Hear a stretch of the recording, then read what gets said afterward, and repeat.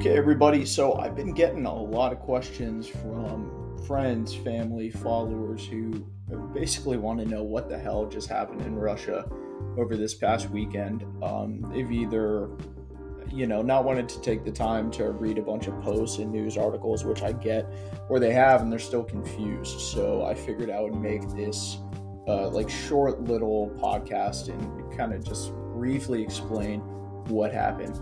Before we do that, of course, this podcast, along with all of our other podcasts, are part of Northern Provisions LLC.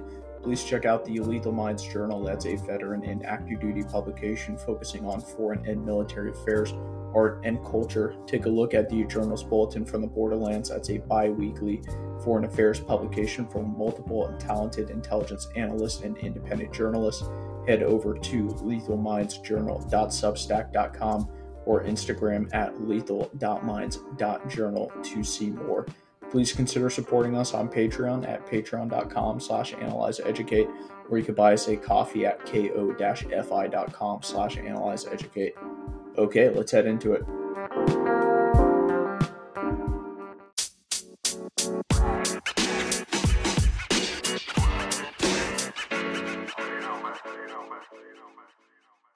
Okay, so getting into this, there's really three people that we need to know. The first is Yevgeny Prigozhin. He is the leader and the owner of a private military company. We've spoken about them before. They're a Russian company called the Wagner Group. They're named after the German composer Wagner, right? So it's spelled like Wagner, but it's German. It's Wagner.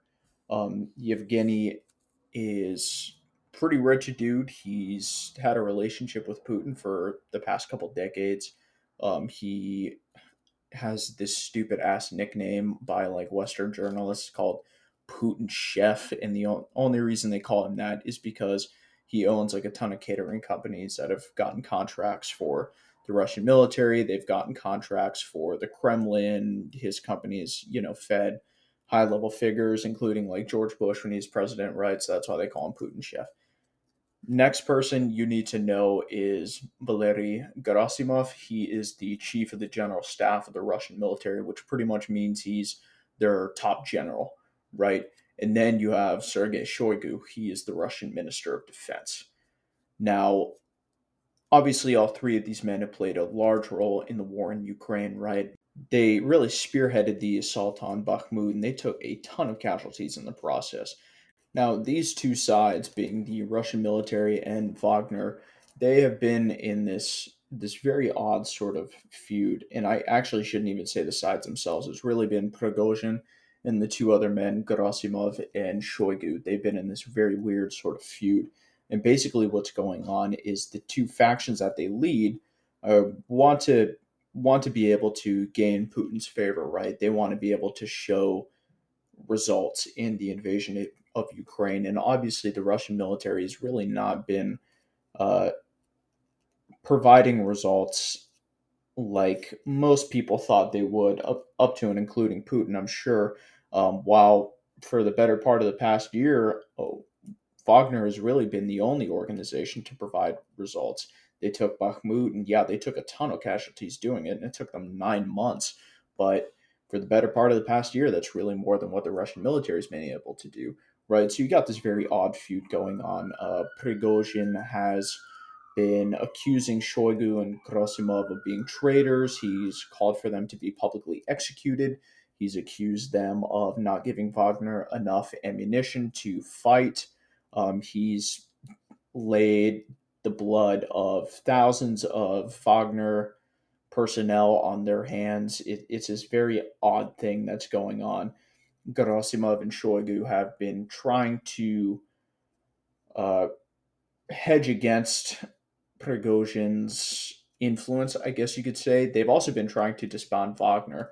So after Wagner took Bakhmut a couple months ago, uh, Shoigu and Gerasimov basically came out with this order that all Russians fighting in Ukraine that were not already part of the military would have to sign contracts with the military. And this is very clearly targeted at Wagner because they're easily the largest non military combatant in Ukraine on the side of Russia right now. And what that means is if you were a fighter with the Wagner group, you would have to sign the contract with the military and essentially be treated like any other Russian soldier would, right? Just because you're a part of Wagner, you don't get special privileges. You're still under the military command structure.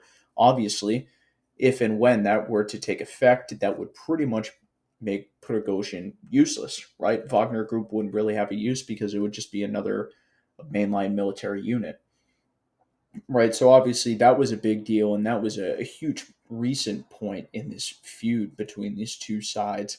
And then on Friday morning, U.S. time, Pacific time, Prigozhin comes out with a video and starts accusing Shoigu and Gerasimov of lying to the Russian people and to Putin about the reasons for the invasion. He claimed that they made all this noise about heightened Ukrainian aggression on the border and basically sold that lie to Putin, leading Putin to declare the invasion on false pretenses, pretty much.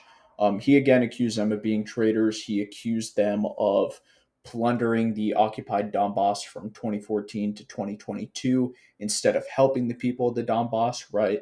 So these are very serious accusations, even for Prigozhin, that he is throwing out, right?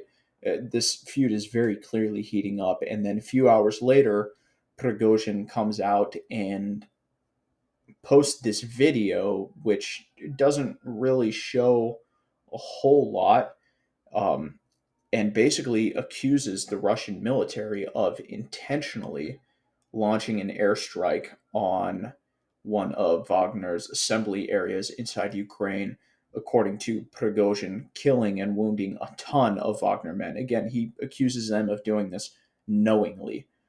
So, and it's not even really clear how true this is, right? It kind of looks like this whole thing didn't even happen in the first place. This alleged strike on a Wagner position. It looks like it was probably bullshit, but we don't know that 100%. Anyway, Prigozhin runs with it and basically declares war on these two men, saying that it's time to stop the bullshit. Um, we're going to take you guys out of power. And this whole thing was very odd, right? Russian forces in Moscow, Russian forces in the southern part of the country basically get put on alert. The military is deploying around these cities. They're setting up roadblocks. Border guards are on alert. It's very odd, and it kind of looks like much isn't going to come of this. Maybe it's just Prigozhin sounding off like he normally does.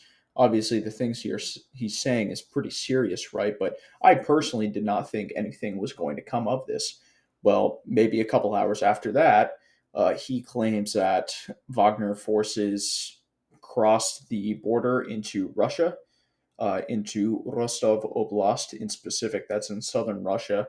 And he said that his forces were like greeted by the border guards with hugs and stuff like that.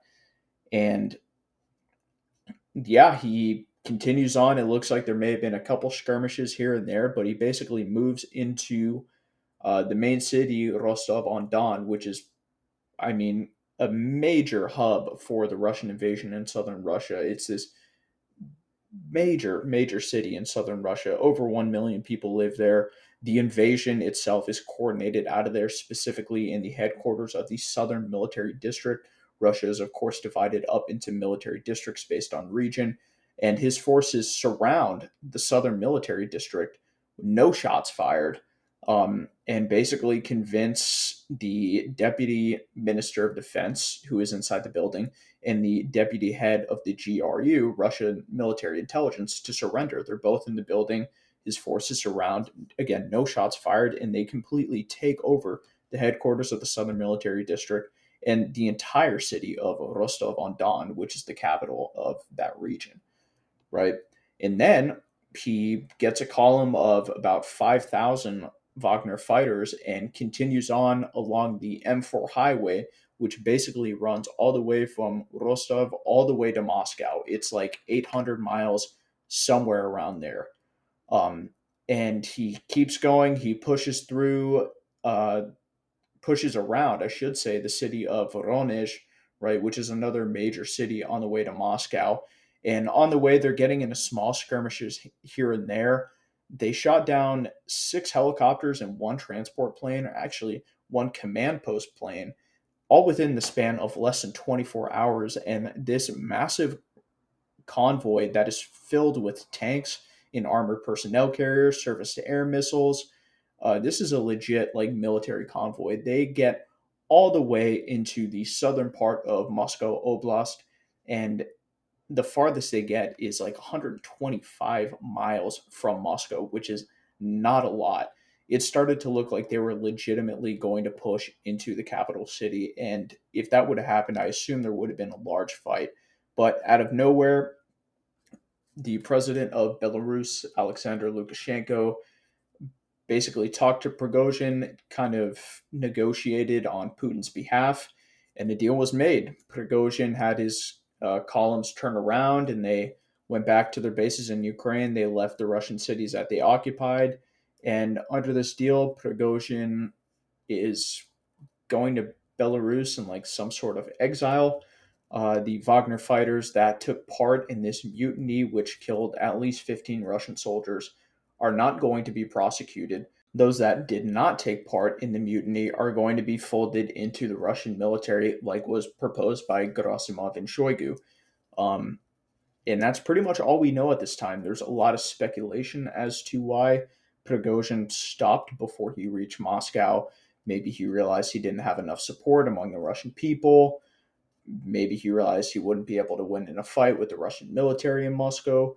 Maybe he got something on the side. We really don't know. All we know is the details that were laid out by the Kremlin spokesperson, and that's pretty much it right now. So we'll see if anything changes tomorrow on Monday, but that's pretty much where things stand. This was, I mean, certainly one of the most bizarre days in Russian history since the fall of the Soviet Union, for sure.